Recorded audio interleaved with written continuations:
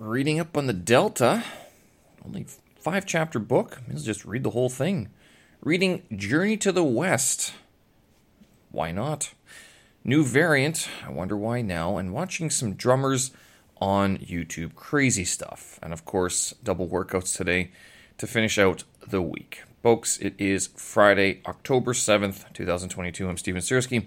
This here is my daily audio blog where I yik-yak about some of the things that are going on in Beijing, China, which is where I live, and also some of the things that keep me busy. And I see actually today more people have left. I didn't realize some more people who I thought were lifers have departed again. I'm not sure why. I guess one of the things that people are doing is that they are able to go back to their homelands and find additional employment. Whereas here in China, we're technically not allowed to, depending on the wording of your contract, actually. It really does. Because there are some people who also have business visas that can do different types of work.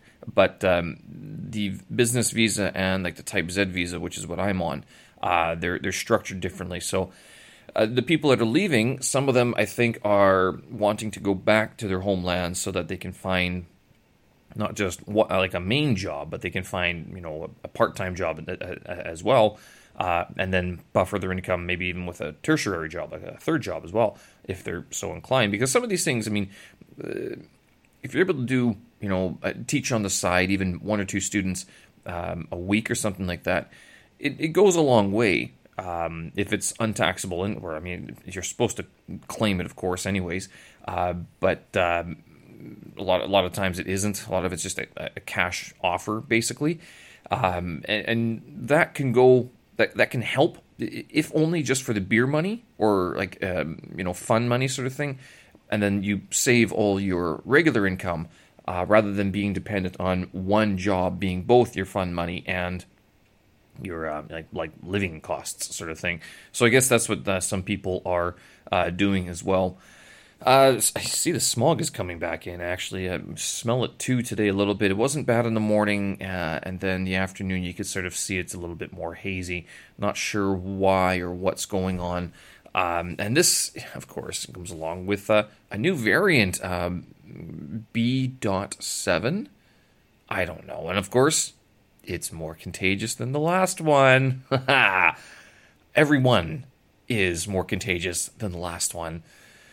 I don't know. Anyway, not dealing with that. Productive day. I managed to do the half Murph again. I'll put the times up on the website so you guys can check that if you're interested. The one thing I can say about the Murph that I did today, or the half Murph, because I only did 50 pull-ups. The pull-ups, I was able to get through them a lot quicker today, but those things slow me down. It is, if of all the things, now I got them done, I think, in about 7 minutes this morning. The push-ups, again, took me about 8 minutes, and the squats took me about 5 minutes. Overall, the runs were slower, but the rounds were a lot quicker, and that's because I just was kind of trying to push through them. I was surprised at how quickly I could get through the pull-ups, and I wonder if I could do it any quicker than that. That being the case, I am still feeling it in my back, and I don't know what I tweaked back there. I hope it's not a herniated disc. I'm not sure how I would herniate a disc doing pull-ups. I guess it's possible, or is it just a strained trochaic muscle or something like that? But I've been trying to stretch it out and roll it, and it's just not releasing. So I'm not sure exactly what I did. With the pull-ups, I was doing singles from numbers 30 to 50. So what I mean by that is that I would just do one, step down, do another one, step down, do another one, step down. I mean, it's not ideal, but it was just, I was able to do them a lot quicker that way rather than trying to take a 30-second break, do 4, take a 30-second break, do 4, which seemed to sort of delay completion of the pull-ups. But yeah, so that was it was pretty good to get it done in the morning, and of course in the afternoon got another little bit of a workout as well. It is getting cold in the morning. I'm not going to lie.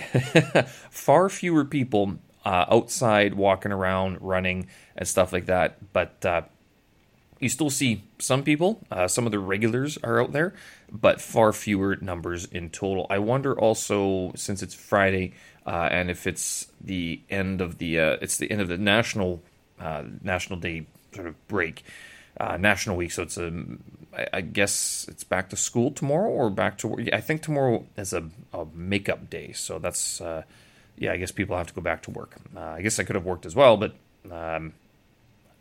I want to focus on my Delta reading, which is what I was actually doing a lot of today.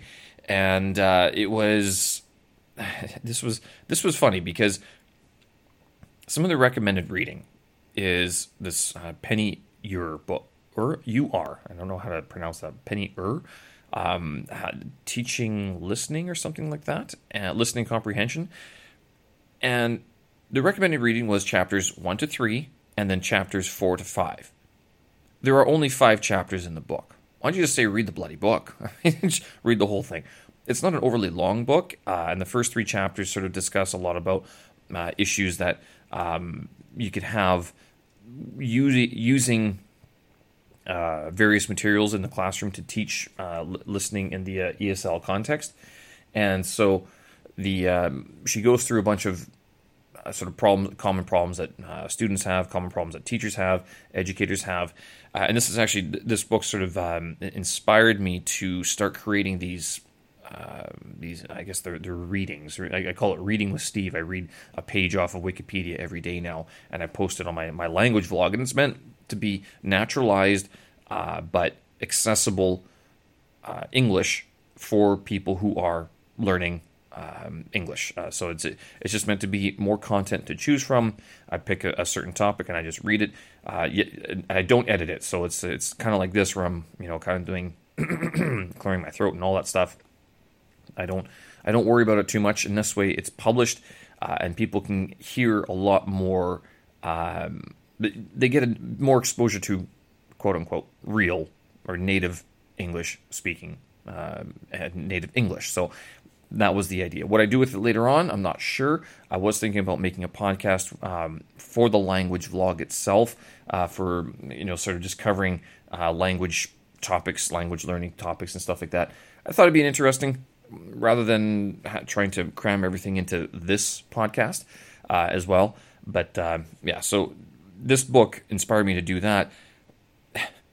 Basically, you have to read the whole book. The chapters 4 to 5 are her practical application sort of exercises, things that you could use in the classroom to help with listening. She actually talks about how sometimes it seems like it's a good idea to use natural speech or natural language, using recordings or conversations from real life. The problem is that a lot of it's difficult to make it teachable, make it educational in a classroom context, unless you're very well prepared and are able to, you have to prepare this beforehand. You can't just bring in a conversation and ask people to listen to it. They won't understand why. You have to give them sort of a target, a reason why to listen, and that's sort of her big point, is you have to give the language learners a target, something to listen for. Because if it's just extensive listening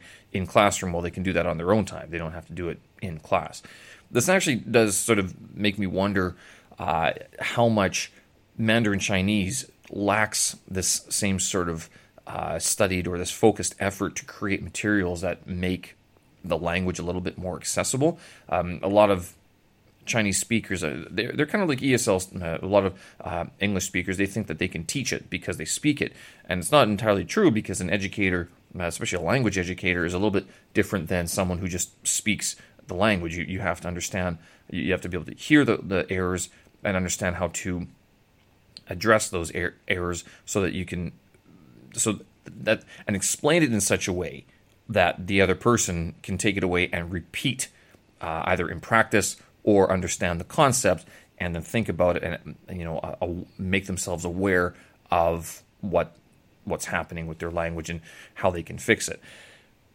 just because you know a language from birth doesn't mean you'll be able to teach it. Basically, is what I'm saying. I'm not saying you can't. You can learn how to teach your own language for sure. I think a lot of people do that.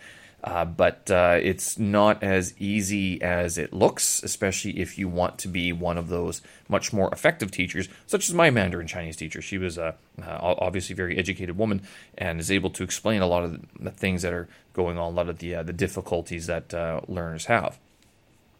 But spent most of the morning reading up on the Delta. Did a lot of some trying to catch up, especially tomorrow on Saturday and then even Sunday, if I can get a couple more 2 or 3 hour chunks of reading done. I think I might actually be caught up with everything, which would just be bizarre, to tell you the truth. Like, wow, I'm actually caught up. Unit 6 starts on Monday.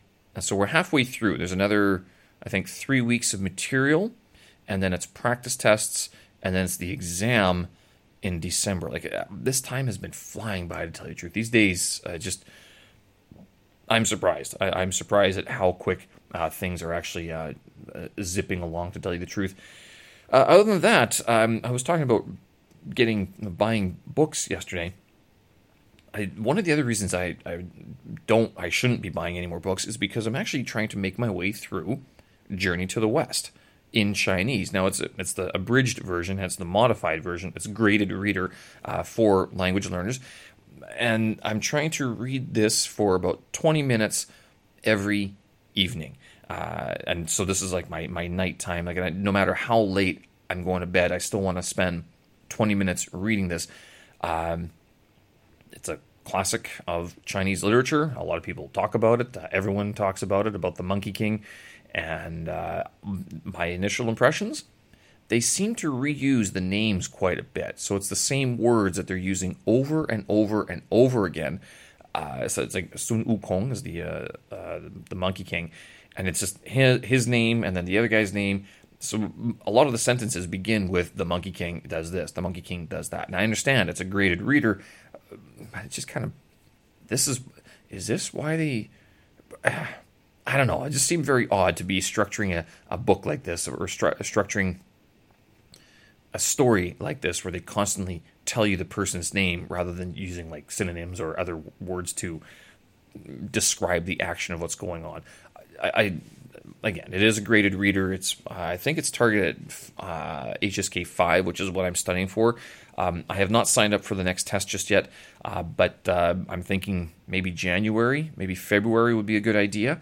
And one of the things I want to get this book read at the same time that I'm doing a lot of characters. I've been focusing a lot on characters Tuesdays, Thursdays, Saturdays, doing a lot of character development, character work, I should say, character studies.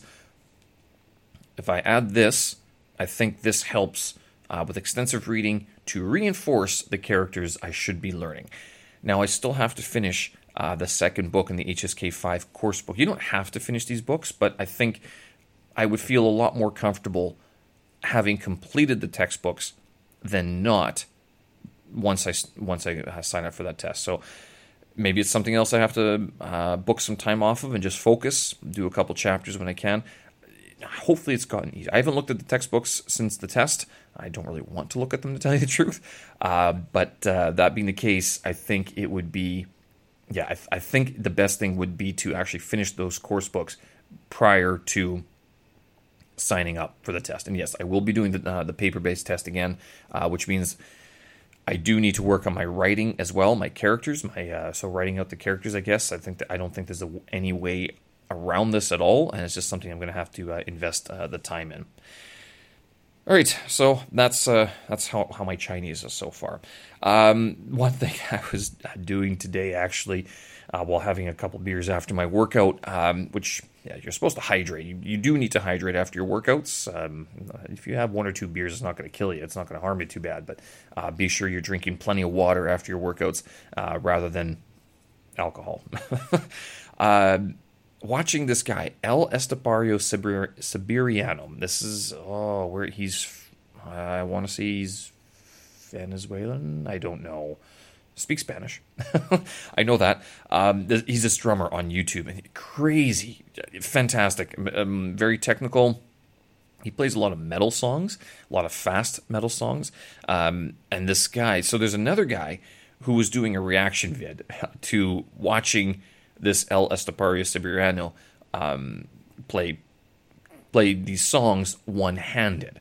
So, of course, with 2 feet on the double pedals, and then in his left hand he had like a drink or a cigarette, and then in his right hand he had his other drumstick. And watching this guy do this stuff, I mean, it is phenomenal to see that he can play such high BPM, so like beats per minute, at such accuracy, such clarity, no mistakes. Obviously, it's not first take. I mean, I'm guessing this guy's practiced quite a bit. I'm not sure if he's actually part of a band or not. I'm sure he teaches, but I'm guessing he does make quite a bit of money from his YouTube channel. I would assume so, because the guy has quite a few followers.